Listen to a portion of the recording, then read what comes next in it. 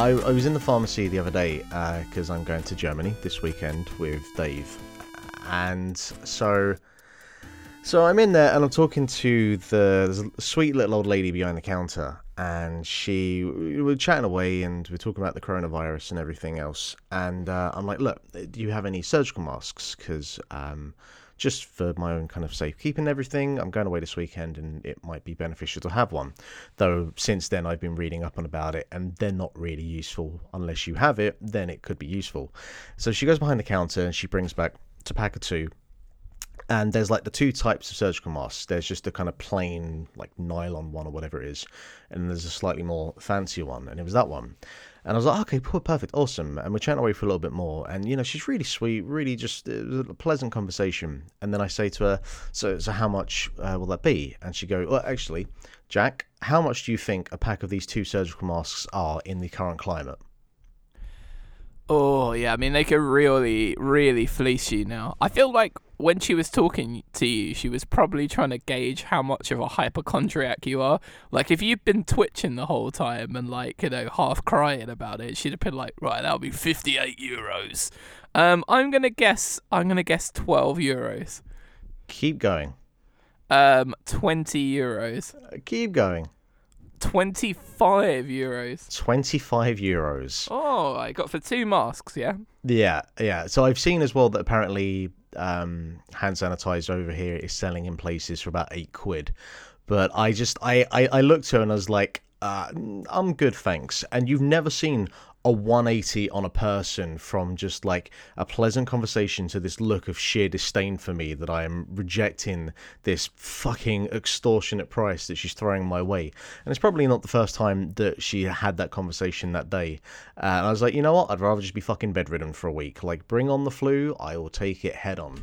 I don't know. It depends. You're you're rolling the dice there. Do you feel like you're the sort of person that would perish from this ailment? Well, I know I'm old, but I think 32 is within a reasonable time frame to be dealing with this, and my immune system isn't too bad.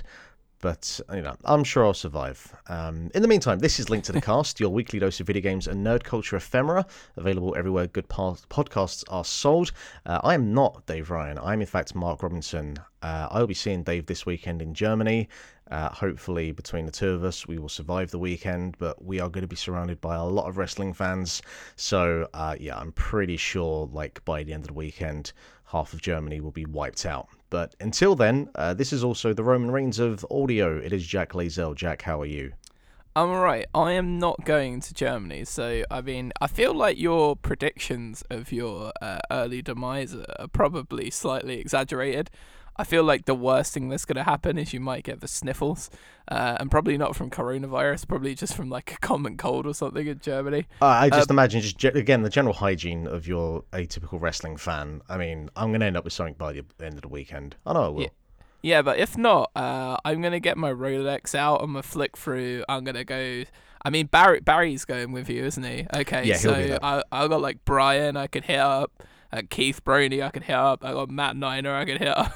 I'm just thinking, if you and Dave do happen to perish from this virus, I'm going to have to, the flag bearer in the army, if they get shot, someone else has to pick up the flag and carry it. I feel like that's going to be me. I'm going to be carrying this video game's flag. I'll give you, I'd say a 2-minute tribute at the start of the next show and then just plow straight into 5 years of doing this podcast and I get 2 minutes. I mean, 1 minute for you, 1 minute for Dave. All right, fair enough. Can you at least make sure that it's done to one of those WWE tribute packages? I want a compilation clip set to my sacrifice that I could do for. What's the one that's I will remember you? That really cheesy, horrible one. That I'm singing really off pitch just because. Nope, I got nothing. Oh, I mean, someone out there is hearing this and they immediately know what the name of that song is. Didn't they do the Scientist for Randy Savage? And I think that was insane to think that they would put Coldplay with Randy Savage, yet it worked phenomenally well. Did they have his career in reverse, like the Scientist video? Yeah, actually, do you know what? I've just realised the painful irony of that, because he died in a car accident, and the music video for that is there's a car crash. Oh my god, there really is. I don't think they. Maybe they did realize that. I don't know. I mean, I didn't think Randy Savage was Mr. Popular around there, but even well, I was gonna say even WWE wouldn't be that shameless. Maybe he was a massive Coldplay fan. Who knows? Imagine that, like somebody as big and tough as like Randy Savage, you know, crushing pepperami like sticks of meat on an almost hourly basis, and his favorite band is Coldplay. Like he has a picture of Chris Martin up over his bed. Honestly, I love it when you watch a video or like an interview with like some heavy as fuck metal band and they talk about loving ABBA or like whatever else, and they always just talk about, no, fuck it, yeah, like pop music is great. And it's always that weird juxtaposition that you're not prepared for, but like it's all music and it's all relative. So, you know, like I love, you know, when the Kurt Cobain talks about loving ABBA or the Beatles. I was gonna say that wasn't someone from Geffen trying to stop him talking about how much he loved the Beatles and all of the harmonies and double tracking that he did with Butch Vig on the record was like, oh, I was just trying to be like, you know, John Lennon. And they were trying to be like, no, man, you're like the leader of Generation X. Nobody wants to hear you talk about how much you fucking love When I'm 64, mate. So, wasn't it? I think wasn't he like apprehensive to it? And Butch Vig kept saying, it's like, oh well, you know, Lennon did it, so. Well, no, that's how he got him to do stuff. But like, I think the record company at the time, when he would talk in interviews about liking the Beatles, I think.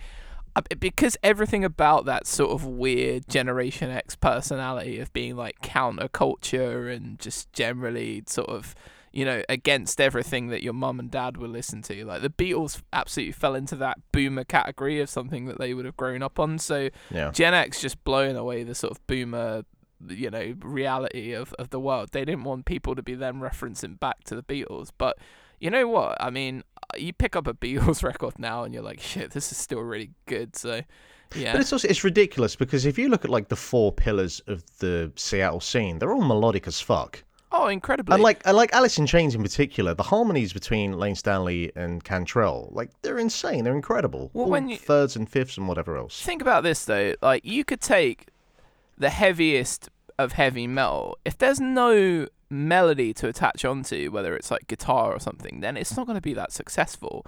But like the most successful metal bands of all time are unquestionably Metallica and Iron Maiden, right?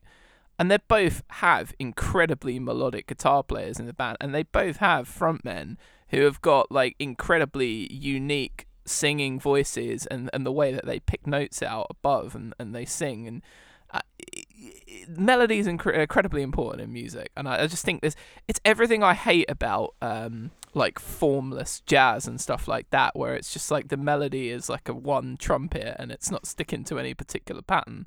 But we're all sort of pre-programmed to accept like melodic and progressive melodic things in a certain format, like and it doesn't matter what type of music it is. Every song that you hear, there'll be a melody in there that will latch onto you if it's popular. If it isn't popular, you probably won't hear it anyway. To this day, I think my favourite description of anything ever is when Noel Gallagher talks about jazz, and it's four musicians playing four completely like different songs in four different time signatures, and it's jazz.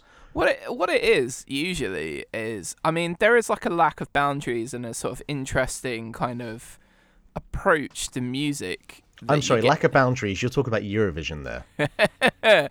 No, I'm talking well, clearly the boundaries in Eurovision are important because everybody who shares a border boundary with each other ends up voting for each other. There he is. That's why we are on a tiny island and everybody hates us. But then, you know, some of that's colonialism. Anyway, moving swiftly on. Yeah, like jazz it's usually incredible musicians just showing off how good their music is over a sort of loose beat in a weird time signature with a drummer playing percussion on brushes. It's like, fuck off, mate, get some drumsticks, all right? Like, I don't want to hear your brush nonsense. Plug that double bass in as well, crank that up. I want to hear what the bass line is. I don't want to hear some like guy with a trumpet just going mental for like 3.5 minutes, you know. It's just, it's too much for me. And I'm sorry, people that like jazz. Probably aren't listening to this podcast, but if they do hear it, I'm sure they're going to tell me why jazz is amazing. And it just ain't for me. So, yeah. So this is a preview of our upcoming music podcast that you can listen to in about 3 years' time when we get round to it. But in the meantime, Jack, happy birthday. Are we going to be breaking down the greatest hits of Charlie Parker and John Coltrane? I mean, someone's got to fucking do it. I thought we'd be more like Radiohead, like Nirvana, Weezer, all that kind of shit we listened to growing up. Oh, mate. Also, growing up, we played the PlayStation 2, which today turned 20 years old What as a of console. today of this recording. I'm looking at mine right now across the room. You still have yours? Fuck me. It's beautiful. Look at it. It's sat over there just You say winking beautiful. at me. I would imagine it's covered in a few inches of dust at this point. It's quite dusty, but the good thing about it is I gave my my first PS2, like my chunky PS2, to my friend Adam Walker because I inherited from somebody the slimline PS2 and it's grey. So if it is really dusty, I've got no concept of how dusty it is because it's grey. So it just looks like part of the paint job, as it were. Your earliest memory of having a PlayStation 2? I mean, it's just the initial incredible excitement and anticipation for the console, because the first home console I had was a Sony PlayStation, and it was my parents at the time. They weren't earning a particularly higher wage, either of them, so it was a big deal for them to buy me a PlayStation, and like I was eternally grateful for it, and I loved that fucking console to death. That and my Game Boy were basically my formative years of getting me through sort of like years 5, 6, 7, 8, 9 and stuff. And then the PS2 came out. I probably had to wait about a year or so, and just unpacking it, and just it looked so sleek, and like I was just so incredibly hyped when I got it. How about you, mate? What was? So I don't remember getting a PlayStation 2 directly at launch. Not that I recall. I think it was probably the Christmas of that year or the year after. That's what I think. Yeah, I can't remember when was the EU launch. If you got that information in front of you, I don't, but I will get that for you. I'm gonna Google that. You carry on talking because I've banged on about my my PlayStation. But what I remember, because at the time I was still heavily invested with my Nintendo 64 and my Game Boy Color, because I was still playing the Pokemon games at the time. So I was very much like, I had my original PlayStation, but I wasn't playing it as much just because of the N64 and because of Pokemon, basically. But I remember, and I think the other thing with me as well is a lot of the hype coming up to the launch of the PlayStation 2 was because of Metal Gear Solid 2. Yes. Or specifically the fact that if you got Zone of Enders, it would come with a demo for Metal Gear Solid 2. And I, as we've documented before, I didn't care about MGS at the time, and I wouldn't say I care about it as much now, but at least have some level of appreciation for it. I didn't care for it at the time, and there was nothing really at that time where a PlayStation 2 was like a necessary purchase for me. But I remember the first game that I played, and I was talking about this earlier on Twitter, was a game called The Bouncer, which I think was a Square Enix game, I want to say. It certainly visually looked like a Square Enix game. And it was like a 3D beat 'em up, so like a kind of Streets of Rage, but in 3D. And I remember at the time, A, being blown away by how it looked, and B, just the fact that it was a beat 'em up in a 3D environment, and I loved Streets of Rage growing up. And I came back to that game about 10 years later, and it didn't age particularly well. It played like trash. It still looked pretty cool for an early PS2 game, but it played like trash. So, and that was my earliest memory. Yeah, it was November 2000, which means I probably got it for Christmas 2001, because I got it with the first PlayStation 2 game I played was Tony Hawk's Pro Skater 3. Oh, hell yeah. I was so happy because I never actually owned the initial Tony Hawk's Pro Skater, but I had Tony Hawk's Pro Skater 2 and probably put in like hundreds and hundreds of hours of my life playing that wonderful video game. So like, you've got a brand new console and the brand new Tony Hawk on it, and I was not disappointed. I played the shit out of that game, probably got that year's FIFA as well, and then Metal Gear Solid 2 launched, I want to say, like the March, kind of April time after that. And yeah, that just absolutely knocked me for six, blew me away, because I was a huge Metal Gear Solid fan at the time. And I think it's weird because when you buy and play stuff when you're younger, and there's something that you love, when there's a sequel or anything that's coming out to follow it up, the level of excitement that you get, like, I almost miss it. Like, there's not many things that get me anywhere near as excited as I was when I was younger, because there was such a paucity of like news. Like, you had to buy a PlayStation magazine or something to read it, because there were really like proto versions of websites like IGN and stuff around at the time, or whatever. On the internet that you would have got your video game news from, like, oh, there's this sort of like blurry image from a game or whatever, it's coming out at this point, and there was all a bit of an element of mystery about it. So like now so much information about a game before it comes out that it's kind of, you're excited, but there's not the same level. But yeah, I remember ripping open Metal Gear Solid 2, just playing the living shit out of that game and absolutely loving every minute. Yeah, so for me, the whole kind of like sequel that got me hyped was Grand Theft Auto Vice City. Oh, what a game! And you can talk about Grand Theft Auto 3, and among the many reasons why the PS2 is looked back so fondly, like you've got that trilogy of games there in GTA 3, Vice City, and San Andreas, which really, the sandbox genre is just indebted to that series, of course, alone. And I remember just the hours that I wasted on GTA 3 and Vice City specifically, just fucking around and, basically playing God mode, creating tanks. And my little sister, who's about 2 years younger than me, so she would have been, I want to say maybe like 9 or 10 at the time, and I was about 12 or 13, and I would just create a bunch of tanks, give the controller to her, and just watch her going around blowing shit up. And I was having the time of my life with it, and it was just a whole new way of playing a video game where, it wasn't a kind of direct objective of go from point A to point B or go from left to right. It was just, well, yeah, this is like the mainline quest that you need to do, but in the meantime, just go and do whatever the fuck you want. Yeah, it was mind-bending. And the thing is, it's the most wrong I've ever been in my life about something. Is I love GTA and GTA 2. When GTA 3 came out and I saw that it wasn't a top-down thing anymore, I was like, oh, they've ruined it. And I seeing what like I sort of thought it was, I was like, oh, they've just made it look like any other game. So I don't want to play this. And I passed it by just through like the stubbornness and arrogance of being like a 14-year-old who 13 maybe, or however old I was, thinking I was right about this. How dare they change my beloved Grand Theft Auto? And then maybe 6 months after it came out, I went around a good friend, Matthew Biggs' house, and he was playing it. And I saw about 2 minutes of the game mark, and I was like, motherfucker, I need to buy this. And the thing is, if you go back and play like the original GTA now, that fucking thing is impossible to play. Like, the camera is insane. But there's still a level, because I have an appreciation for wasted time. I have an appreciation for it, but boy, that camera just fucking flings about from left to right. One of my fondest memories with the PS2, obviously, like, between us, a very personal connection.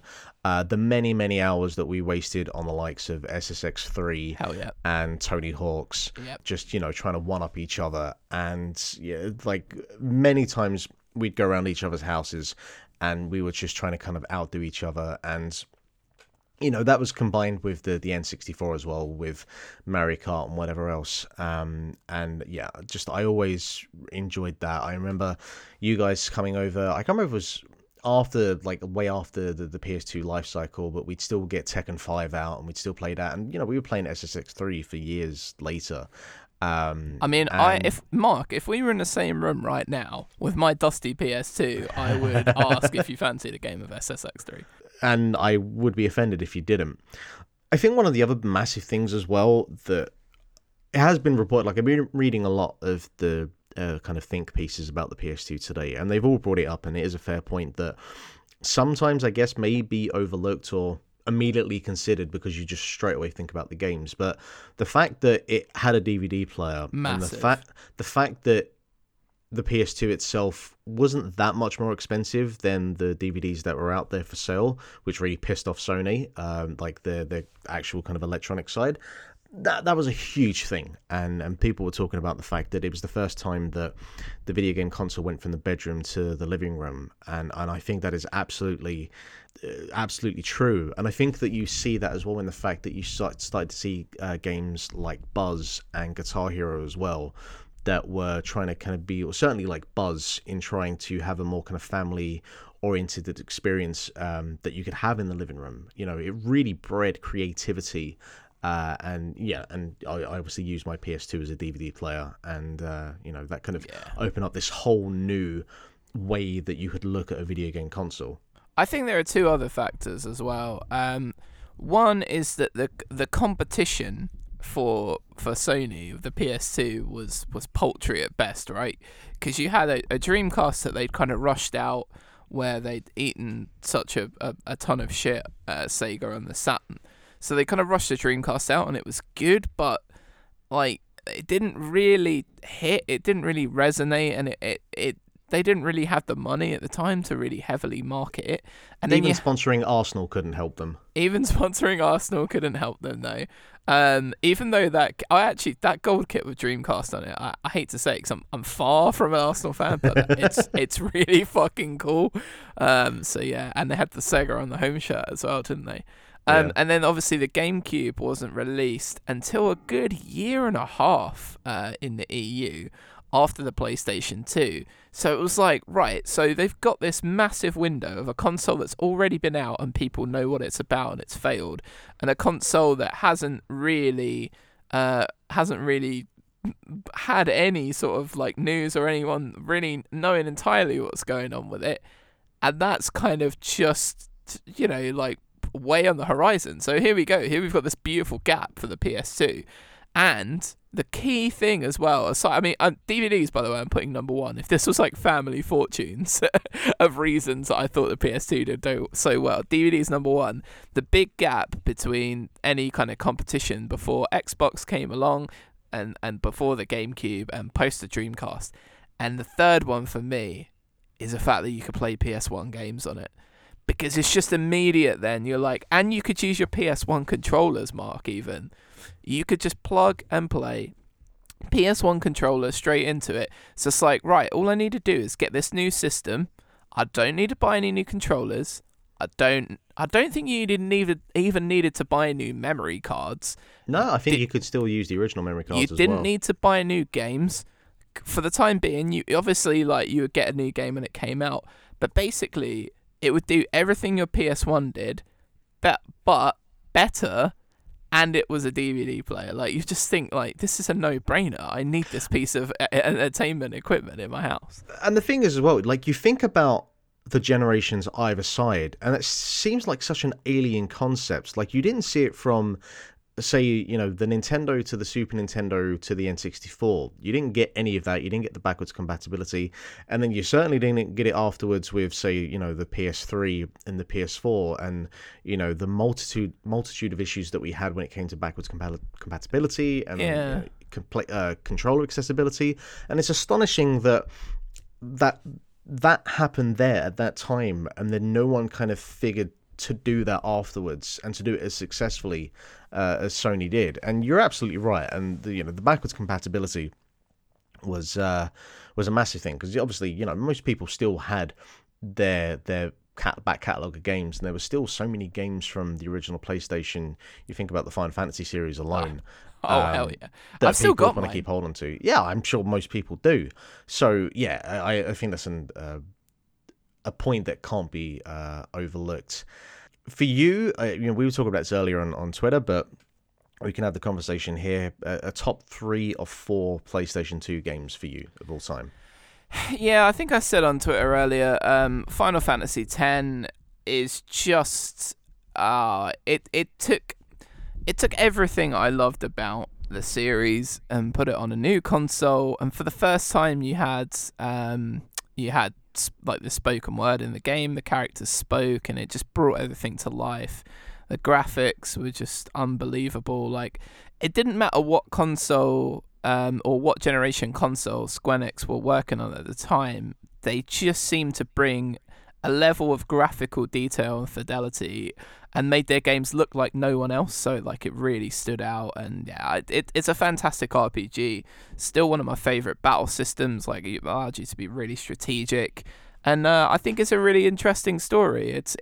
It feels like a very anime kind of story. It's like this guy who's basically a vision, essentially, who's been transported through like his like dad, who's created this like weird time space rift, because he's inhabited a giant monster. Mark, you're probably rolling your eyes right now. I actually somewhat know the story of Final Fantasy X because I've started that game, I think, about on 5 separate occasions, and haven't made it past the first hour, but I have a general idea of the story. But it's like, so you've got the guy who really doesn't know why he's there, doesn't know what he's doing, and then the main character, her purpose is to bring forth this like final summon that will take down this giant beast that's kind of the soul of Tidus, who's the main character's dad, has inhabited.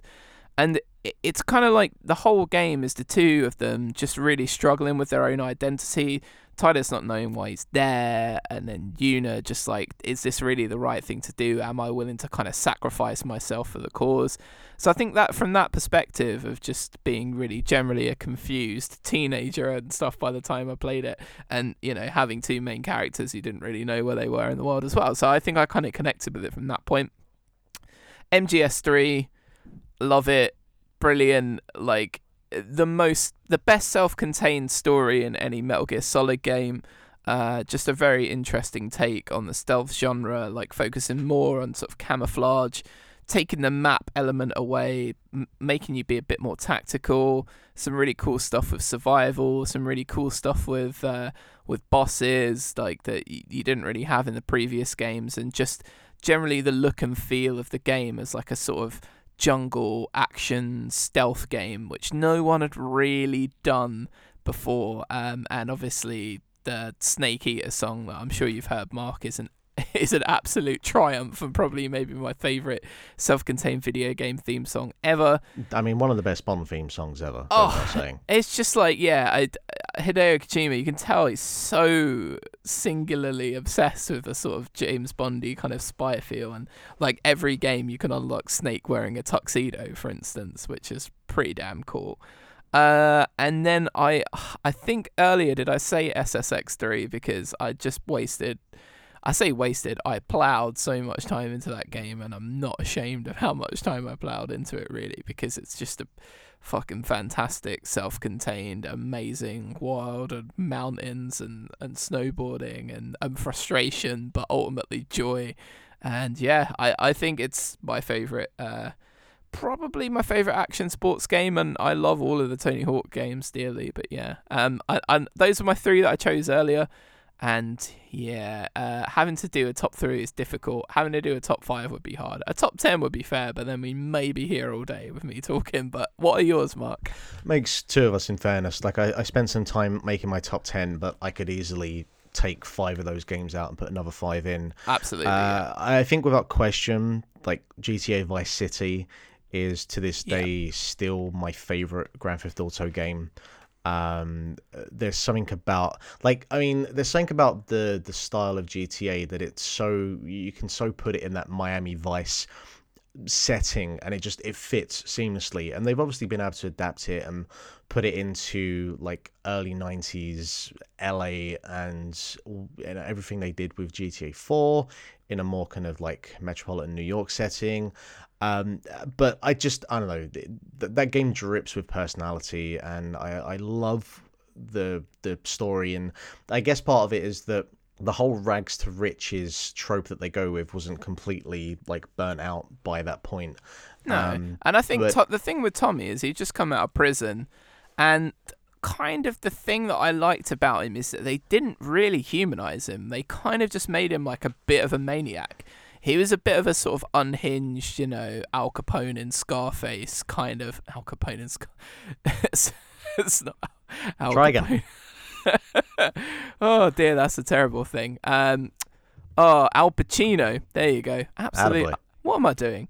Al Pacino in Scarface kind of character, and that to me, like, you're not then thinking about like the human element. You're just enjoying it. It's like there's more of a wacky arcade feel to it, and I think the serious route that GTA shifted to, especially with GTA 4, is then what like gives you all of the GTA likes with like wackiness, most notably of course the Saints Row series.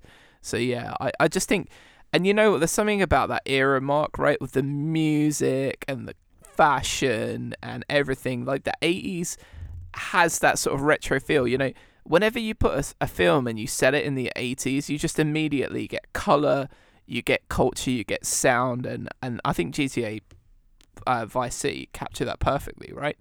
Yeah, and it's like, well, I think one of the big appeals with Stranger Things has been that exact thing where it captures that color and tone of the 80s so, vividly. And it has motorbikes, and that was all I wanted from GTA 3. Dude, I remember when I first got that game, me and our pal Andrew Drewman, the first thing we did was find a motorbike, flipped it on, it was playing 2 Minutes to Midnight by Iron Maiden, and we were just wheeling around the whole of Vice City, or the only bit that we could at the time, because it hadn't fully opened up, with 2 Minutes to Midnight cracking out, and I had myself a ball. Also, like, I can't really say anything more that you didn't say about SSX3, but to this day, like, one of the most perfect pieces of music that accompanies a game. And I'll be able to talk about this with the other one as well. But, whenever The Bitter End by Placebo comes on and you are fucking bombing it down a mountain, and the way that they dynamically incorporate the music into that game, and how parts of the track will either cut out depending on if you completely wipe out. But like when you nail it and you're flying in the air and the music kind of fades out and then you land like this incredible trick and then the whole track kind of comes back on. There's to this day there are very few things that nails that kind of adrenaline rush and experience like SSX3 does. Agreed. It felt, and this is a strange thing to say, but it felt like the environment was DJing for you. Yeah. When you went through a tunnel, like you got the low end of the track, you got the drums, you got the bass. There was no vocals, there was no guitar. When you went high up in the air, you just got like the high, you got the cymbals, you got the guitar, you got the vocals, and then as you came back down, all of the bass returned to the music. The environment shaped the sound, and it felt like it was mixing it for you, and it was perfect. Yeah, like in terms of sound design, I still think to this day it's one of the best games that does sound design. Specifically. Yeah. I got shout out my boy DJ Atomic as well. Yeah. And the fact as well, like the fact that you can go from the top of the mountain all the way down to the bottom in one go if you want. Like how they connect that entire mountain together. I am clamoring. I'm one of I get the whole some people on for HD remakes or the burnt out by HD remakes, but my god, if I could get SSX3 on the Switch in a HD remake, I would be a very happy boy. SSX, the kind of reboot, filled some of that niche on the PS3 for me, but yeah, I could definitely go for a Switch port of SSX3. And then finally, Burnout 3 Takedown. I mean, I enjoyed Burnout 1 and 2, but they definitely feel limited, to say the best. But Burnout 3, just like SSX, got that speed and got that just adrenaline, and unlike other racing games, and by that point there was a real kind of focus on that simulation racer with Gran Turismo that just took things a little bit too seriously. And Burnout just went in the other direction and was just about, speed and, actively just looking to cause as much chaos and as mayhem as possible. And I still think I'll put on Burnout every kind of year or two, and I still just have a blast of it. There is nothing more satisfying than the takedown mode in Burnout 3, right? Yeah, and I you know what? Like I was playing Burnout Paradise a bit last year, and I kind of saw what they were going for, but there was something that they didn't quite get with that part of the game compared to Burnout 3. I really like Burnout Paradise, but it isn't Burnout 3. And at the time when it came out, I bounced off it, and I didn't come back to it until maybe a year or so later, because Burnout 3 just nailed that formula so well that you almost were kind of like, I mean, I wanted something else but more or better or evolved or something like that, and didn't really get it. What we got is arguably, say if Burnout Paradise was your first Burnout game, you probably might prefer it because you kind of have a sort of free exploration. But to me, the most frustrating thing to this day with that game is having to constantly check the map, because there's no real good map options for where you are unless you learn the city inside and out, which is pretty difficult because unlike a GTA game, it doesn't have like great features, especially when you're in the downtown mode of really letting you know where you are. But yeah, Burnout 3, having everything just be self-contained, the tracks be self-contained, the crash mode be self-contained. I actually preferred it. It's one of the few times where I prefer it to a full open world. So yeah, what a game. Definitely, that's in my top 10. As I say, it might crack my top 5. It could get emotional if I was thinking about a whole... I could do a top 25 in all honesty, but yeah. Any left field choices? Anything a little bit out there? Because like the PS2 back catalogue is so friggin' massive. That, you know, today I was seeing people talking about their favorite games, and I was hearing of games that I've never heard of or I knew nothing about. So I have a few, but I was wondering if you have any kind of left field choices that might not be most apparent for a top 10 or a top 20. I don't know if they're left field. I could do a few quick hitters. The Simpsons Hit and Run, I love. Yes. The Simpsons, basically the Simpsons GTA. So I mean, how does it get any better than that? I'm surprised they never did a South Park version of that. It seemed so... But it kind of... No, it was not. It was terrible. Wasn't good. It was on the N64, right? Where there was like the main bad guys in it were the turkeys and stuff. Yeah, no, that was just no. Let's never talk of that game. It was terrible. It wasn't great. I loved Tekken Tag Tournament because I was a huge mark for Tekken on a PlayStation, and it was like, oh, I get 2 people, brilliant. I can have Paul Phoenix and I can have Laura as well, amazing. More importantly, it had the Tekken Bowl mode, which was another pastime of ours that we wasted way too many hours on. Yeah, I agree, but it was it's just a very fun arcadey Tekken game. Yeah. And then finally, there's a few things popping around my head. Obviously, like I liked all of the, you know, the SmackDown series of wrestling games. I liked quite a lot. Obviously, very into all of the Tony Hawk games, but we've done a bit on it. I managed to get it over eventually, but Aggressive Inline to this day is still my favorite, completely under the radar extreme sports game, and it's just one of those ones that honestly doesn't get the love that it deserves. And I think to a lot of people, if I said Aggressive Inline, they would say that was an acceptable left field choice. To this podcast, maybe not, if you're a regular listener and you heard me gush for half an hour about it, but like that to me launched the open world extreme sports game even before Tony Hawk was doing it. So yeah, fucking cool. Love that game. What about you, Mark? Have you got anything? So the original Jak and Daxter. Yeah, great game. Yeah, I really I don't know. I guess that game was I guess you could say to a certain degree, open world. You could kind of go where you want, obviously following the linear path, but you could come backtrack and forth and whatever. And just that world was just a fun world to explore. And I guess it was kind of like the evolution for me from like the Crash Bandicoot series, where that was more kind of focused on going up and down or left and right. But you had that kind of over the shoulder camera. Yeah, it just, I don't know. There was something about the game that always kind of gravitated towards me, and I always would come back to it every now and again. I guess not so left field, but Devil May Cry. Yeah, I think that original still, like the style and the swag that game has, and the combat, just it completely grabbed me.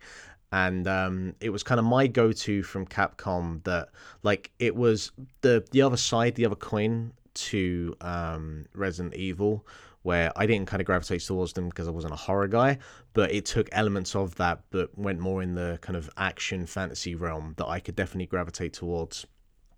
And I always got on board with that. Silent Hill 2, by the way. That if we were to want to talk about horror game on the PlayStation 2. Well, I mean, if Dave was here, he would have already been gushing about it till one hell of a definitely game.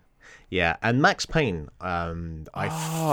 Did that originate on the PC? I played that on the PC. I never actually played it. Yeah, I don't think it's originally a PS2 game. It's kind of like how a bunch of people played Half-Life 2, Half-Life the original on the PlayStation 2 first before the PC. Sure. And I think it's the same case with Max Payne as well. But that's where I came into it, and you know, bullet time and just that film noir style.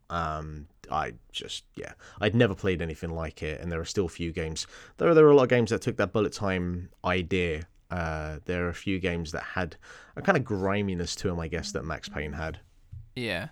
I'm just gonna say like 3 more titles. Bully, right? Yeah, Bully, of course. Great game. Shadow of the Colossus, which has just recently Naturally, received. I think you would see that on a lot of top 3 lists. Yeah, I mean it's art Yeah. completely as video games and stuff. And Final Fantasy 12 because it got released and then the PS3 came out and it kind of was buried, and again has recently been given the remake treatment for the PS4, and people are like, oh shit, this is actually a fucking good Final Fantasy game. The story ain't up to much, but the game is fun as hell to play. So yeah, I could talk about the PS2 literally all day.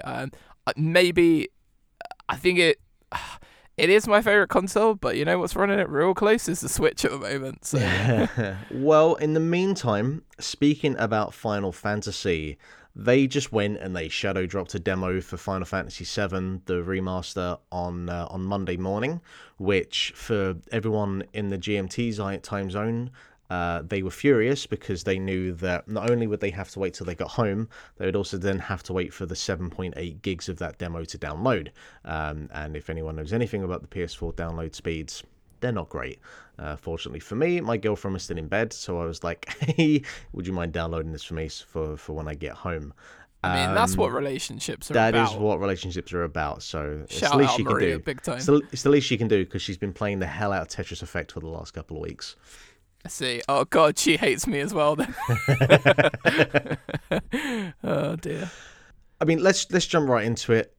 The context that I always give, if anyone's heard this show before, I didn't grow up loving Final Fantasy. It took me a few years after. I didn't play Final Fantasy VII properly till I was about 22, 23 on the PS Vita. That was my way that I came into it. But I definitely like Final Fantasy VII, and it's definitely a game that I can see why it gets the love and the reverence it does. You, Jack, you definitely grew up playing this game and have a love and fondness for it, to say the least. Yeah, I loved the Final Fantasy series from top to tail. FF7 was the first one I really played, in line with a lot of kids, you know, who were kind of sort of 10, 11 when it came out. I don't know if it kick-started my sort of pseudo-weebiness of liking a lot of Japanese things. I don't know if it was Final Fantasy that kind of brought that out, but I feel like it was a massive contributor to that, because I'm like, wow, wonder what else is cool from Japan that I can sink my teeth into. And then you find Miyazaki, and then it's just you just go from there. Yeah, you just go full weeb at that point. Let's just jump straight into it then. Like, what do you think? I mean, you are the one out of the two of us that I think is going to be more giving the hot takes. I do have certain things to say, but I'm really curious to see what you think about it, considering you're just more indebted to this game than I am. I mean, first of all, off the bat, it looks incredible. It just looks amazing.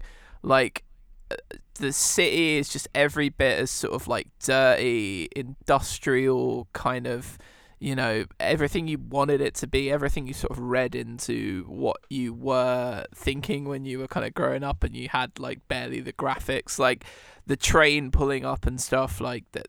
That's like a big moment. That's the start of the Final Fantasy VII, and I just thought they've absolutely nailed it with the way that it looks.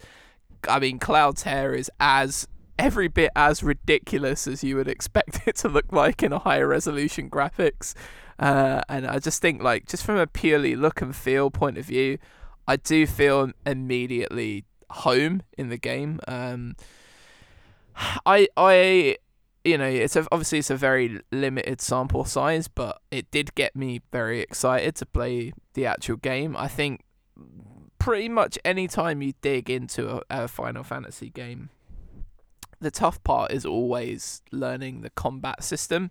So it's kind of like taken a little bit from Final Fantasy 15 with the combat system and a kind of character switch, like with you and Barrett and stuff. By the way, how cool is Barrett in the game? He's exactly as fucking surly and badass as I would expect him to be, right? Like, he just seems really cool. He's very much the yin to Cloud's yang, because Cloud, for me, very much, there's a lot of that 90s anime tortured soul character where there's a lot of, like, not actually saying anything when someone says something, and kind of like, and it's fucking infuriating, where Barrett's just, big and bold and yeah, he's a lot more tolerable he's having none of Cloud's shit in this. I just thought, like, immediately thinking to myself, like, I love how they've just made him like this fucking, because you're just reading text, aren't you? So you can kind of, you can read a tone in, but I guess I never really read in the tone that him just basically like, this guy, just shut the fuck up and carry on running and come and help me out fighting off these soldiers, please. That's kind of the way he is in the game. So yeah, I love it. I love their interactions and stuff. The only thing for me that I find difficult is, just it will take a while, I think, to get used to the way the battle system is, because obviously Final Fantasy VII, the original game, is like a very old school JRPG of, sort of turn-based combat. You equip this, equip that kind of thing, and this is a lot more sort of like, it's like a hybridized version, isn't it, of like, it is a bit turn-based, but then, because you've got like certain amounts of time before attacks and stuff, and you do set things up, but there is a lot more of an active battle system. And I don't know how I feel about that, but I feel like, do we think the old JRPG battle things are so outdated at this point that they kind of can't do that anymore? So, this fucking thing, right? This is where my hot takes come in. The first time that I encountered this hybrid of elements of the original or old school turn-based combat system and a more kind of Twitch action style combat was in Ni no Kuni, and I really didn't like it in Ni no Kuni. I felt like it was just, I had too many systems that I had to juggle between, and I had too many different moving parts I had to work with, and I really, like, at the time was just like, just give me one or the other. And the thing about this game in particular, and specifically when playing Cloud, is that in the kind of new mode, if you will, he has this big sword and you can hammer square and you can, slash and hack and whatever. And in my mind, I want to be able to jump. It's just, I keep pressing X thinking that I should be able to jump and I can't do it. And B, I'm just waiting to, I feel like I should just have more options in terms of this being like a hack and slash game. Just because, I don't get it when I'm playing as Barrett, but with Cloud specifically I do. And it'll be interesting to see how I fare with other characters. And between that and between constantly going into the menu to go and stock up on potions because the fucking Scorpion was just destroying me, it really kept taking me out of the action where, the work that goes into and, like, just the cinematics and the presentation of the action, certainly when things get really lively. I don't want to be faffing around in the menus picking spells and potions and whatnot, and I really don't like that hybrid. Now, from what I understand, there's going to be an option in the full release where you can kind of just do one or the other if you want to, and I'll be curious to see like how that goes and if I kind of lean more towards one or the other. But that, just as it is currently, it's just not doing it for me. Yeah, I get it. The thing that I find hard, and it was something that kind of irritated me in Final Fantasy 15, because like you said about, just being absolutely messed up by a Scorpion, there is a option to dodge, and you can, like, it's about timing, and you can, like, parry attacks and dodge attacks. And it's something that I really don't like having to think about in a Final Fantasy game. Like, I don't want to sit there and be constantly having a time pressing a dodge button to then go and set up attacks and stuff. But then that just comes down to a preference. I just think, like, the whole reactor thing and just the way Midgar looks and everything like that is enough for me to be still extremely excited about what this game can be. And, part of me hopes that whatever the feedback is online, whatever the buzz is online about the way that the battle system works, might prompt them to either change it, or then, as you say, if there are then options in the game to either switch it from like a live to or a turn-based battle. I think that would be pretty cool. But yeah, well, the game has gone gold now, so I don't think we'll be seeing any kind of radical wholesale changes to the system at this point. Yeah, but yeah, I think as well, like, I always have this issue with over-the-shoulder third-person games where I always want the camera to be about another 10 feet back from where it is on the character. And I imagine a lot of this is due to you only want the camera to show so much on the screen at one time, because otherwise the game it has too much. It has to try it, and too much information it has to try and present. Sure. And certainly with a game like this Final Fantasy VII remaster, like between all the particle effects that appear on the screen and just the sheer like just how it looks, there's only so much they can have on the screen. So I get that, but because of that, the issue that you run into, certainly with, even though this isn't a hack and slash, but just the way that the kind of new school combat is, you constantly run into the issue that when you have more than 2 enemies on the screen, half the time you can't see all the enemies that you want to see, and you'll get blindsided by attack from behind or to the left of you. And you had games like Zelda that got around this with the Z targeting to give you a lot more kind of spatial awareness, or you're playing an actual hack and slash game where just the kind of range of your attacks were just a lot more that you couldn't really ever get blindsided because just how much was going on. And I'm really curious to see how when this game gets particularly more challenging later on and you have enemies on the screen, like I'm curious to see what will be like the max amount of enemies you'll ever see at one time, because I just don't think that what there is at the moment, if you have more than say like 4 or 5, and certainly if they're kind of more like stronger enemies, I just don't see the fun in that. I see the challenge in it, but I don't see the fun in it.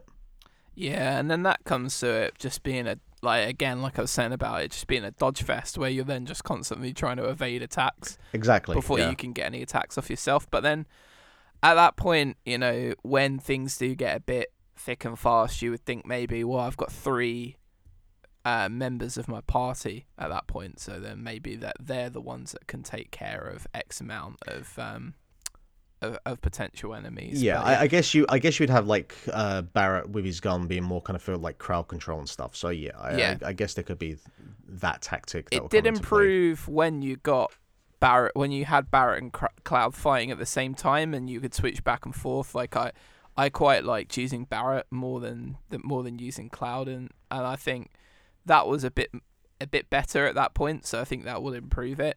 Again, I think the sort of streets of Midgar are very claustrophobic as well, Mark. So like what you're saying about the camera being tight, I think when you get into different environments, maybe, I know they say that the majority of the first chapter, if not all of the first chapter, is kind of based just in Midgar, but I think that for that point there might be more open environments for you to kind of work with, and it might not feel as reined in, and then maybe if they're doing like extra parts or whatever, it'll kind of feel a bit better when you have more of a world around you, more of an adventure to it maybe.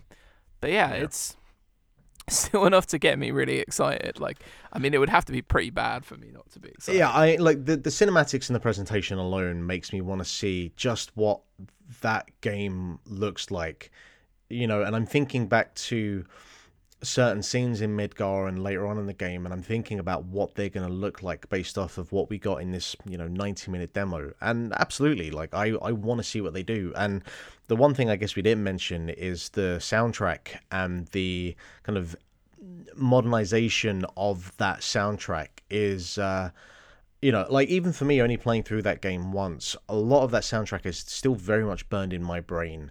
And obviously I'm pretty sure we all want to hear what One Winged Angel will sound like in 2020. The soundtrack is a masterpiece, and I think in the demo you kind of got a nice little bit of a preview of what it's going to be, but because all of the demo is just pure action and pure frantic encounters, I think it'd be quite nice to get like a dissection of like some of the calmer moments of the soundtrack, some of the like the golden sources of this world kind of, and just hearing all of those notes and evocative sounds and swells of music again. Yamatsu's just a genius composer, so it's cool that somebody's kind of have a modern take on his original soundtrack. So yeah, just excited, mate, very excited, honestly, can't wait. I have been playing over the last week or so. Last week they dropped the Mega Man Zero collection for I think all platforms, but I've been playing it on the Switch. How many Mega Man games have you completed? So, what, out of this collection so far, Out or of in this general? collection so far, yeah. Okay, so there's 6 of them. I only completed the first one yesterday Okay. because let me tell you, these games do not fuck about. I have seen you play Mega Man, and I have seen the rage that induces, my friend. So I never played the Zero collection, partly because I had a Game Boy Advance, but I didn't have a lot of games on my Game Boy Advance, and I never got around to the Zero collection because I think it just, when you get into like Mega Man 5 and Mega Man 6, you're kind of spinning the wheel at that point. Yeah, it's like Police Academy movies, there's way more than you think there is. I'd never made the comparison, but yes, I guess that is somewhat apt. And I also even with the Mega Man X series, I've only played the first couple. So, one of the things when I start streaming that I want to do is I want to go through basically Mega Man 1 to 11, where I've played all those 11, and then do the X series, which I think is 8 of them, and then do the Zero series, which I think is 6 of them. Okay, so you want people to watch you have a meltdown? Yeah, pretty much. One of the things that I was reading about from someone who'd played through them on Twitter, it was like basically if you play the X series, it's a little bit like that, but the bosses are by and large they're a lot more of a challenge. And one of the things that I've liked about the collection series that they've done that I remembered with the I think they did. I can't remember which collection series, but they had like save states basically, or certainly if you were playing on the, if you ever played them on the 3DS, there was a save state feature. So if you got to a certain point, you could just save state and then carry on from there. Because the Mega Man games are very unforgiving for checkpoints. They basically don't exist. There's usually like one kind of midway checkpoint in the level. There's the checkpoint which is just before the boss, and that's it. And they're also very unforgiving when it comes to lives. And usually what would happen is if you died, you go back to the checkpoint up until the point that you run out of lives, and then you would just have to start that level all over again. And usually a lot of the time, by the time you got to the boss, you were already like at maybe 2 points of health back. So you've already lost a life. They don't fuck around. And so I came into this kind of thinking about that, and I quickly realized that if I wanted to get through this series in any time soon, the checkpoint feature that they have is they basically added more checkpoints throughout the level. They're a lot more forgiving with it. So it's kind of weird. They've got like the actual in-game checkpoint that was in the original series, which was just basically after each level you could save your game at that point, but then there were, in this remake, they've put kind of in-game checkpoints within the levels as well, but that means you kind of have to remember what your last save point was, because sometimes you'd load up the game and you'd load from the wrong save point, and it would take you to like a thing that you'd done 10 minutes ago or whatever. Yeah, so you have to be smart with your save scum. It's not as bad as that. I mean, for the most part, I just would work off of the kind of new checkpoints. And the best thing about that as well is with the new checkpoints, they don't take into account lives, basically. So, it definitely reduces the difficulty, but the level design is challenging enough, and particularly the bosses are challenging enough that you kind of don't care about the fact that the whole concept of lives is made redundant. And I kind of just treated the game at this point like a Mega Man or Rayman Origins, where like death will happen. Death is just a part of the game, and you just go with the trial and error of trying to take down the bosses. Because Lord Almighty, if I tried to complete that game on 3 lives, it would never have happened. But the bosses, definitely, they are. So one of the things that happened with I can't remember where in the X series, I think like specific bosses had it, but certainly with this game that I've noticed, when you get to the boss, so usually, like, I don't know what your knowledge or history with Mega Man is, but you get to the end of the level and you'd have a boss, and certainly in the original Mega Man series, you would just be in kind of like the one confined square area.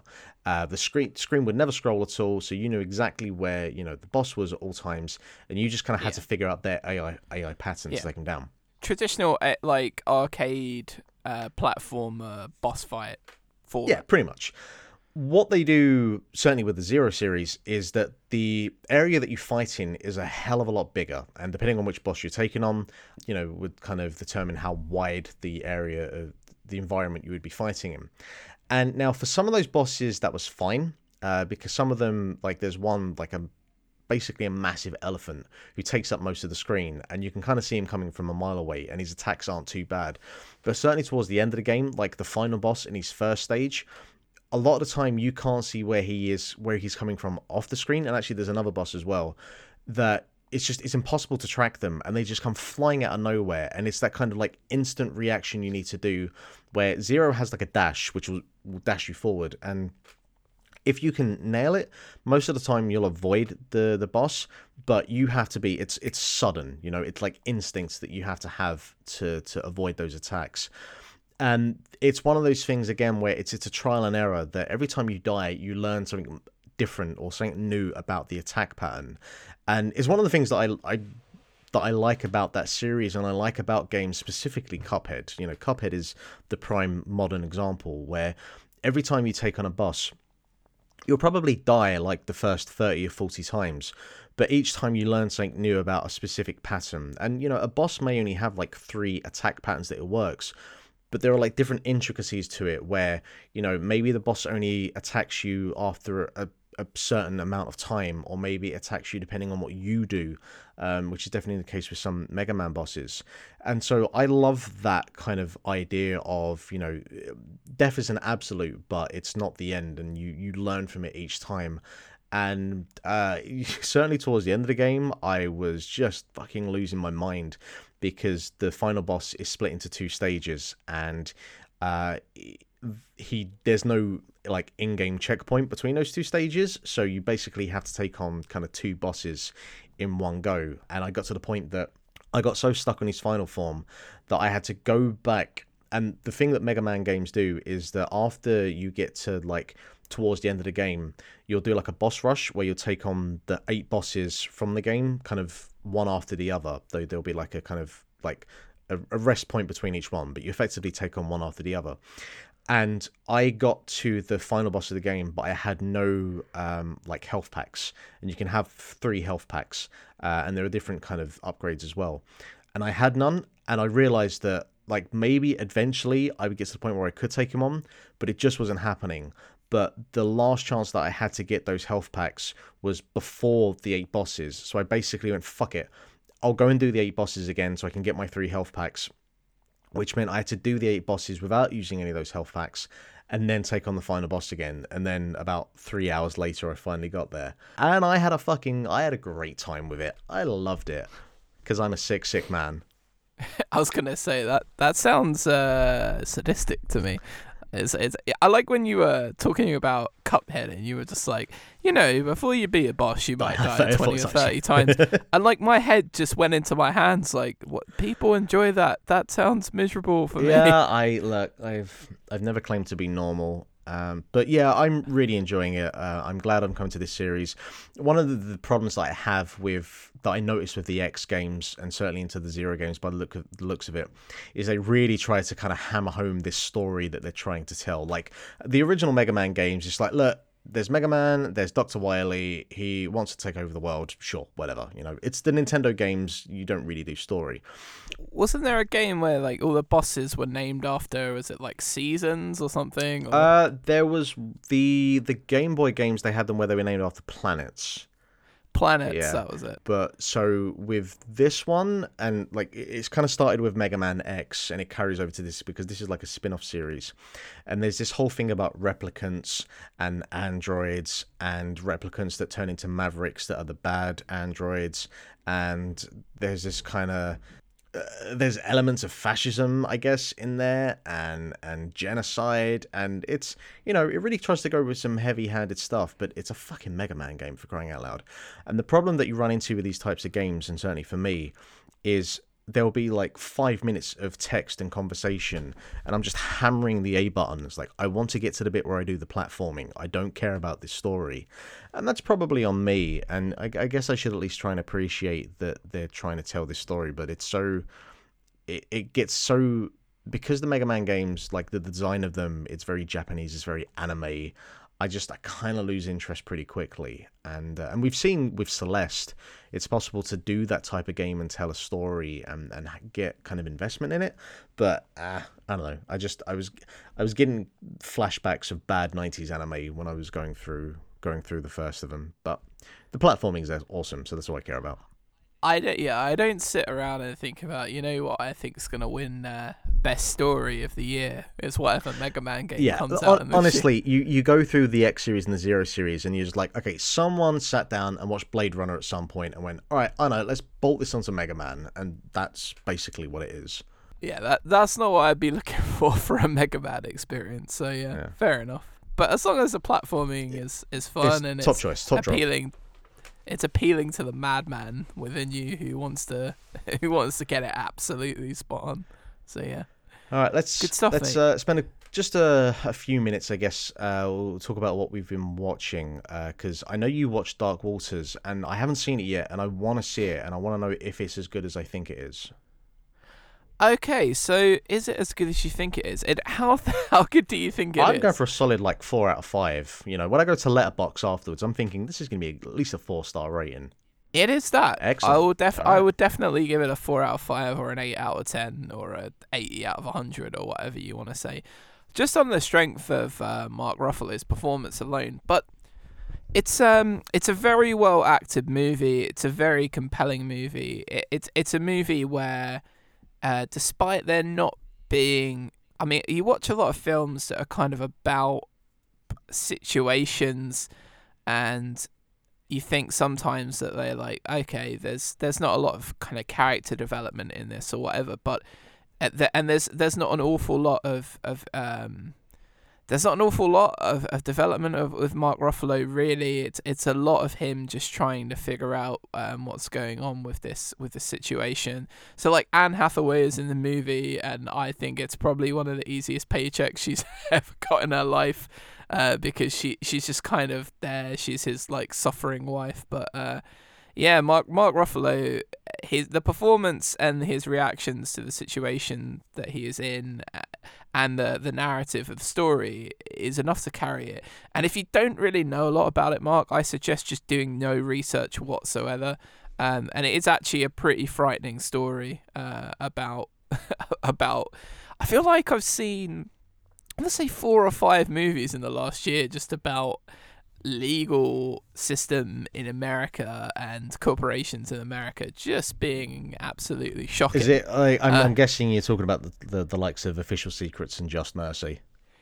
Yeah, there's Just Mercy. There's a couple, and you just think, oh god, fuck. And then you see things like Making a Murderer. When They See Us on Netflix is a huge tick piece for anybody. I would go and watch that and heavily recommend that. But yeah, so Dark Waters, the very basic story is a man. So Mark Ruffalo is from West Virginia. That's where he kind of grew up. That's where his grandparents and stuff are from. And a guy who's a local farmer comes to him and he says, you know, there's a new landfill that's opened up, and they said there's no chemicals in there, but there definitely is because they've been killing all my cows. And at first he's kind of like, I don't know if I want to get involved in this, because he is a lawyer who defends chemical companies, basically. He's there to protect chemical companies. And a massive chemical company in this movie, DuPont, are kind of being wooed as potential clients for this firm. So initially he's like, do I really want to do this? And as things develop during the movie, you find that he very much does want to do this. And it's frightening. It's a frightening story. It's a very depressing movie in what you find out about and what actually happened and the process of it all. But it is kind of essential watching, I think, just to see kind of what if people are left open to just kind of do what they want and make their own rules. It's amazing that lengths that corporations will go to just not give a shit about the welfare of the people that they're trying, in a way that they're trying to help with. You know, it's a lot about the production of Teflon, you know, just for non-stick coating on pans. But if the price for non-stick coating on pans is lots of people getting horrifying cancers, then I don't feel like that's a price worth paying. So yeah, it's a great movie. It's a depressing topic. It's a Mark Ruffalo masterclass. It's at least 4 out of 5 stars. All right, I'm going to put that on my list of films to see at some point. And Dear God, watch When They See Us. Oh my God, that is that's a fantastic. It's a 4-parter on Netflix. It's about a bunch of boys from New York who get caught up in something and then basically blamed for an assault of a woman, and that they absolutely didn't do, even at like the age of 14s and 15s. So yeah, that's a big thumbs up as well if you got a Netflix account. I do, where I've been watching Sherlock, which I never watched first time around. So Maria had, and she loves Benedict Cumberbatch. And it's hard not to. He's pretty fantastic. He really is. And I was like, all right, we'll sit down and watch this. And I don't really have like any investment to Sherlock in any form or fashion. But I figured she likes it, so we'll sit down. And I've watched up until I haven't done the last episode of series 3. I'm told series 4 is terrible, so maybe I'll avoid that. But like for these first 3 series up until this last episode, which is the one where John Watson gets married, I think the show is incredible. I'm absolutely loving it. I love the way that they incorporate imagery, and you kind of see what Sherlock is thinking in his mind at times. I love the interaction between Benedict Cumberbatch and Martin Sheen. Like, I love those two characters. I love the way they act together. Sorry, not Martin Sheen, Martin Freeman. And I think those two have incredible chemistry. I love all the other characters as well, and I think it's a very genuinely like a laugh out loud show at times. And how Sherlock goes between showing elements of humanity but also just being a complete sociopath. Like, I love the oscillation of that, and I think you really kind of see that in the wedding episode, where he has to give this best man speech, and he kind of goes between giving these real heart-touching moments and just, the Sherlock that we know, and then how they incorporate a kind of murder case into that as well. Like, I could be here for a while talking about it, and I don't want to take too much time because this show is quite old at this point, but Sherlock is really good. How good is Andrew Scott as Moriarty, by the way? Oh, yeah. The first time I ever saw Andrew Scott in anything was in Spectre. And okay, yeah. And, after coming back and seeing this, I was like, yeah, I can see how he got that part in Spectre now. Yeah, because he's incredible.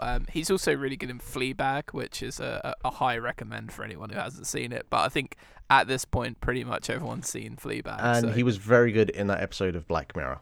Yes, he was. He's fantastic. The whole season 2, I think, is a high point of the show, because the Reichenbach 4 episode, isn't it, is the last episode where they're on the rooftop. That whole scene, I'm sort of like on tenterhooks while those two are up there just dueling it out. Like, these two, like, one person who just is, because he's a sociopath and he's a very intelligent man, he's kind of emotionally detached, and there's another person who's there who's just completely singularly obsessed and just emotionally unstable, and it just is a really interesting contrast of characters. And I think that they couldn't really have had... There's not too many better actors, I think, out there at the moment they had playing those roles. So to me, the show kind of drastically weakened when we lost Moriarty.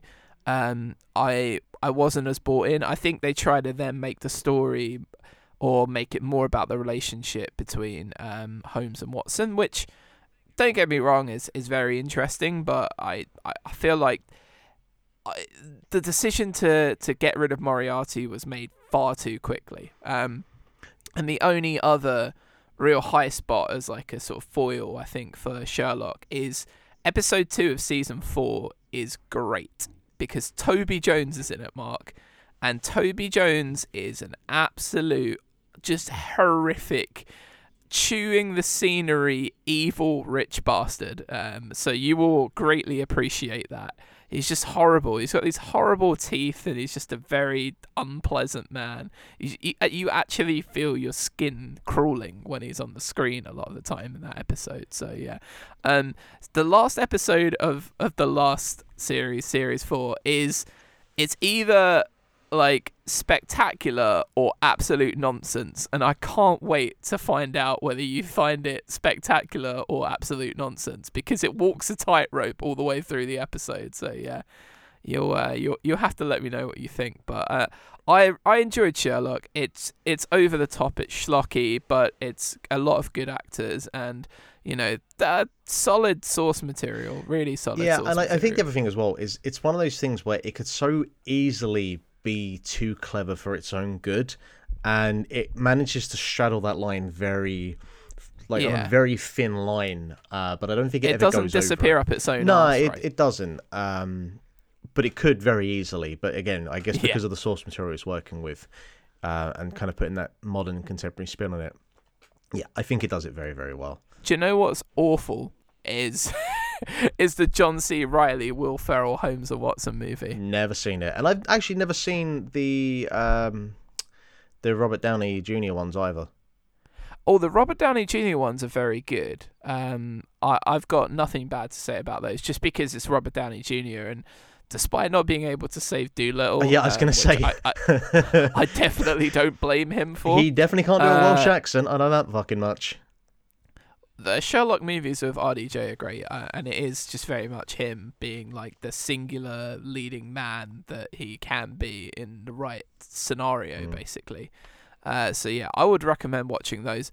I would recommend just watching how absolutely effing terrible the Holmes and Watson John C. Reilly, because John C. Reilly and Will Ferrell, like Step Brothers, is a classic to me of comedy, because I mean it's so brain dead that you think this is actually just pastiche at this point of people, but Holmes and Watson's just like, yeah, it's terrible. There's like a 2-minute scene of people vomiting. There's like a 5-minute scene of Will Ferrell jumping onto a marrow.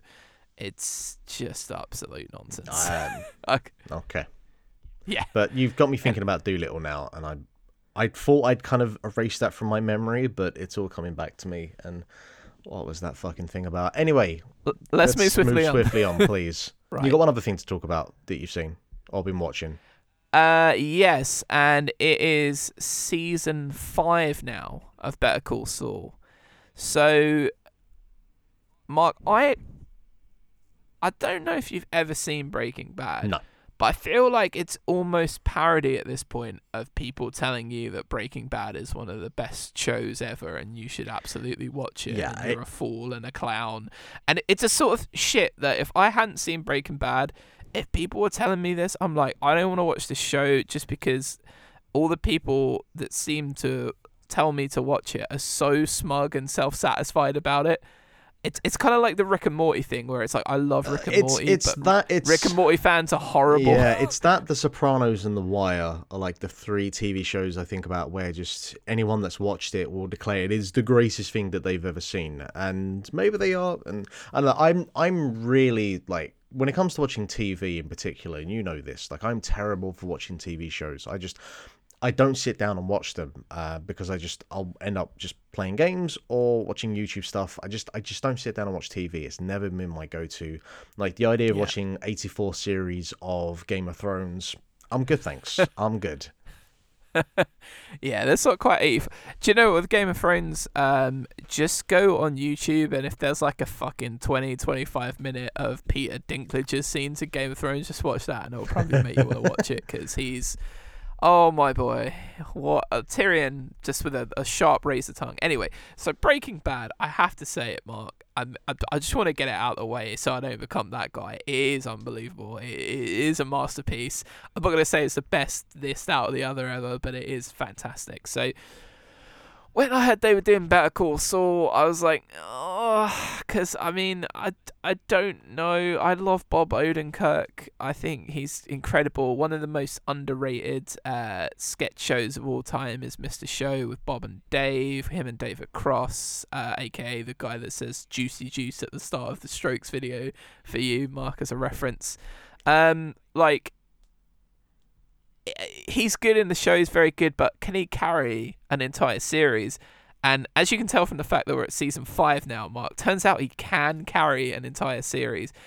This show is like, so Breaking Bad, it was kind of one of those shows that just escalated. The situations got more and more perilous, and the show actually carried that pace. Better Call Saul was like a considered journey, a character study, an understanding of how this man became this sort of parody of a sort of shyster kind of lawyer who, it really has no interest in practicing law correctly and is just there to make money and sort of serve criminals. And it's kind of heartbreaking because it's been up to this point, a real emotional breakdown of why he is the way he is and his relationships. And it's just an acting clinic. Bob Odenkirk, Rhea Seehorn, and Michael McKean, who is sadly no longer in the series for reasons I'm not going to go into, because I want people to watch it. It's incredible, and they managed to find the right balance of keeping you interested and giving you that little bit of action every now and then, that little hit to just kind of keep a Breaking Bad fan on. And season 5 so far, the first 3 episodes are out, and they've been so good, and they've reached back into the sort of Breaking Bad quiver gently, like, so if it's a spin-off of a series that everybody loves, there's always the temptation to just immediately bring in like the big guns, bring in the Bryan Cranstons of this world and get them straight into the show. But they haven't done that. What they've done is they've gradually sort of brought in various characters who were around the fringes of Breaking Bad as the season went on, and just deployed them into the show and done it so well. And the latest being Hank, who plays Walter White's brother-in-law in there, amazingly played by Dean Norris. So his first appearance in the show, the latest episode, and it kind of feels like every time a Breaking Bad character comes in and they're sort of accepted, and they do it so naturally, and it's just like, seeing an old relative or an old friend just appearing in the show, even if you know what happens to them and you know that it might not end the right way, or it might end well for them depending on how the show went. Basically, it ended pretty badly for everyone who was in the show regardless. But yeah, it's just class, a really classy show. And it's one of those things, you haven't got to have seen Breaking Bad to watch this show. You don't. In fact, if you watch it, it will then make you go and want to see Breaking Bad probably afterwards. But the best acted show on television, or in television at the moment, by far, I think is Better Call Saul. Rhea Seehorn and Bob Odenkirk put on a fucking clinic on a weekly basis. So if you ain't on this and you like Breaking Bad especially, you should be digesting every second of it, because I think there's only maybe one more series left after this. I think the thing with Breaking Bad is that, from what I know about the show, it sounds just like a real kind of something that will reduce me to just an anxious mess. And it's why, there is an element of that, and yes. It's why I've not seen Uncut Gems, because I feel like that show would just give me a full-on fucking panic attack. Yeah, you do definitely feel the weight of the burden and Uncut Gems of Adam Sandler's predicament and how he's got himself into it.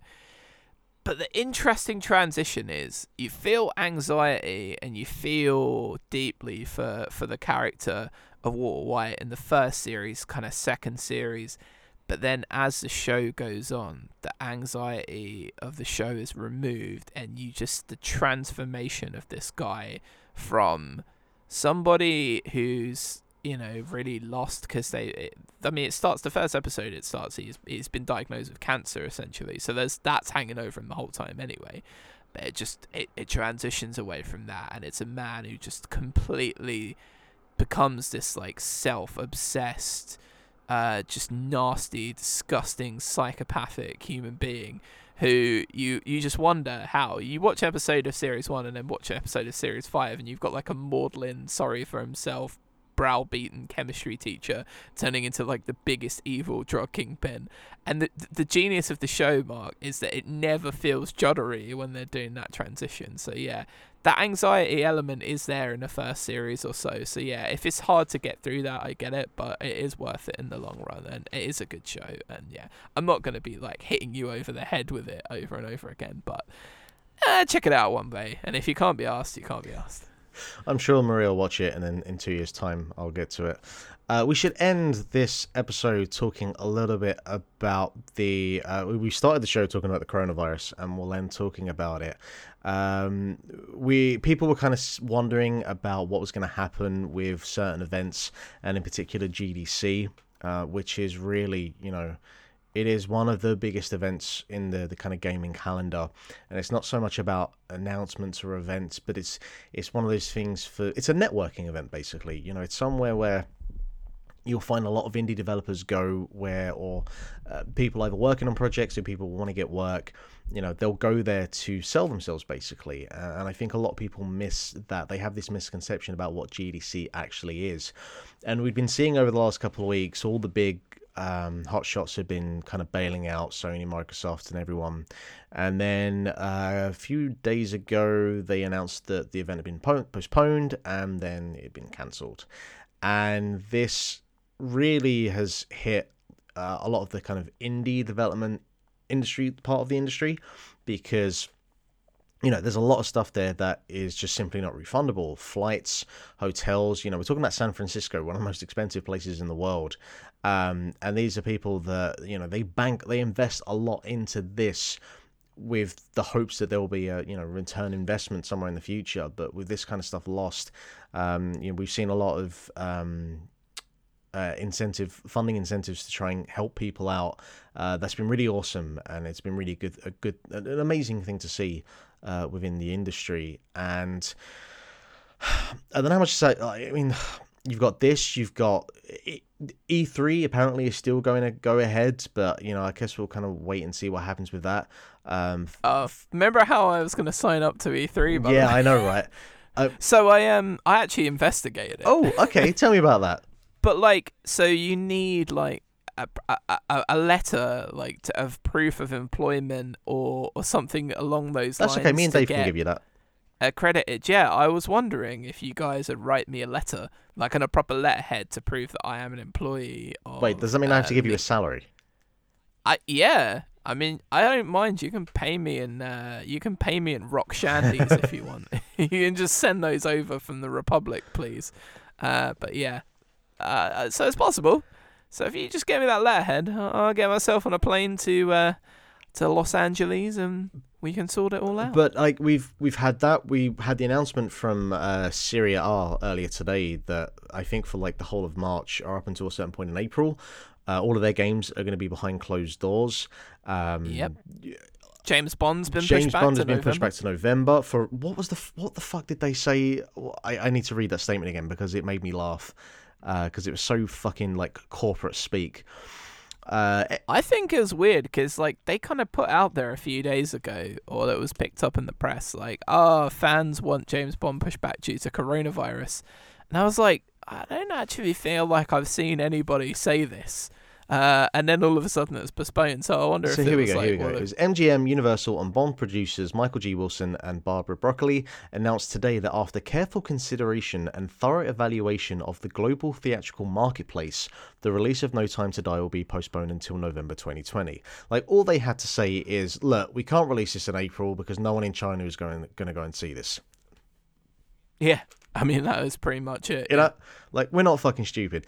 But anyway, slightly back on point. So this sucks. It's awesome that we've seen the industry come together to try and help these people out.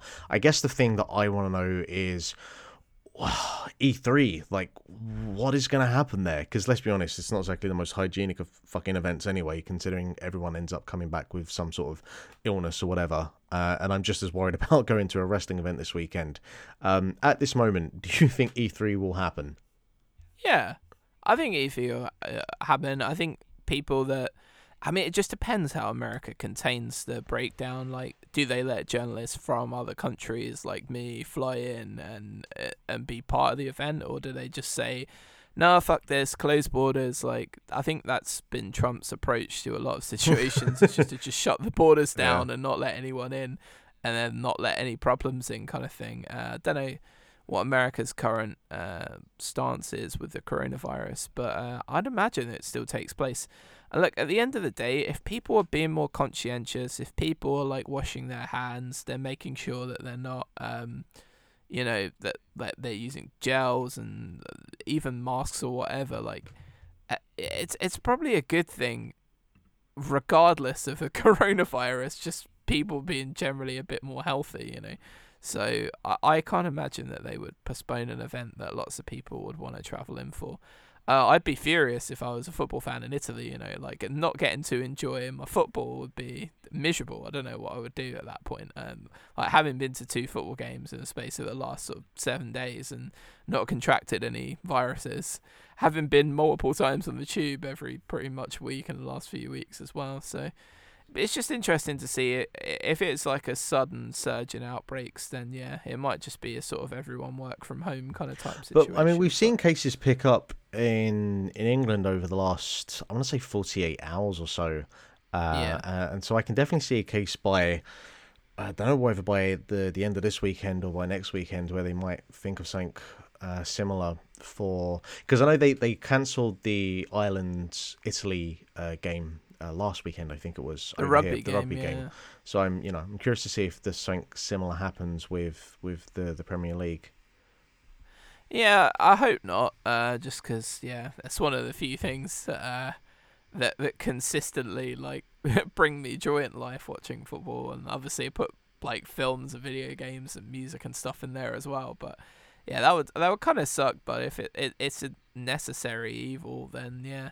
I mean, you think about it, brings into the European Championship kind of, and pretty much any event. I mean, the Olympics. I think the Olympics is the big the Olympics one. is in Japan, isn't it? Yeah. So in August. So I mean, I'm pretty sure they're hoping that they'll have like a bit of a lid on it by then, or at very least some sort of maybe like inoculation. Sorry, can't get that word out.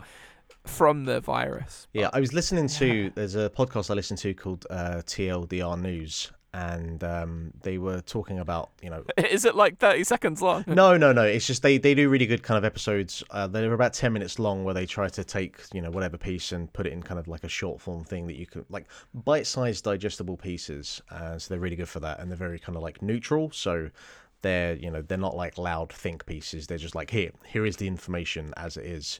So, which I appreciate. And they were just talking about like, the containment of this, and whether is it just a thing where just like everyone fucking gets it and then it's done and we're done with it, but problem with that is a lot of people will die, or we try to do this kind of slow containment thing, which gives us more time to basically find a cure. But there's a lot of work that goes into that, and a lot of cooperation, and means that we're probably going to end up with this thing where a lot of stuff gets cancelled over the next couple of months. And it's very much looking that way. I'm stunned. I'm genuinely stunned that the show I'm going to, or the events that I'm going to this weekend, are still going ahead. But I guess Germany is one of the places where it's not kind of picked up yet. So it's the flu. It's not going to kill us, but for other people, I mean, it might kill some people, but it has killed some people. Yeah, I mean, but I don't need to spend 25 quid on a fucking surgery mask. I know that much. Yeah, exactly. There you go. See, the whole podcast was you being outraged about 25 euros and with some stuff in the middle. There we go. Well, on that note, thank you very much for listening. This has been episode 157, I think. I can't remember. Of Links to the Cast. So we were going to do a special on the Daniel Craig James Bond series, but I guess that can wait for a fucking while now. Yeah, the coronavirus has actually struck this podcast, because now we're having to push that back as well. No one can escape. Me and Dave are thinking of cooking something up on a movie series that might we might get to it at some time in the future, and something to do with being social and having popcorn and all of that good stuff. So, how about that? Yeah. Well, if that comes back. Actually, me and friend of the show Brian Rose, we were going to do a New Japan Cup prediction show, and that obviously went out the fucking window as well. So currently, plans, me and Dave will probably do a February wrap-up recap while we are in Germany at some point, and then we'll probably be back with this show in 2 weeks' time. Hopefully all of us will still be here, fingers crossed.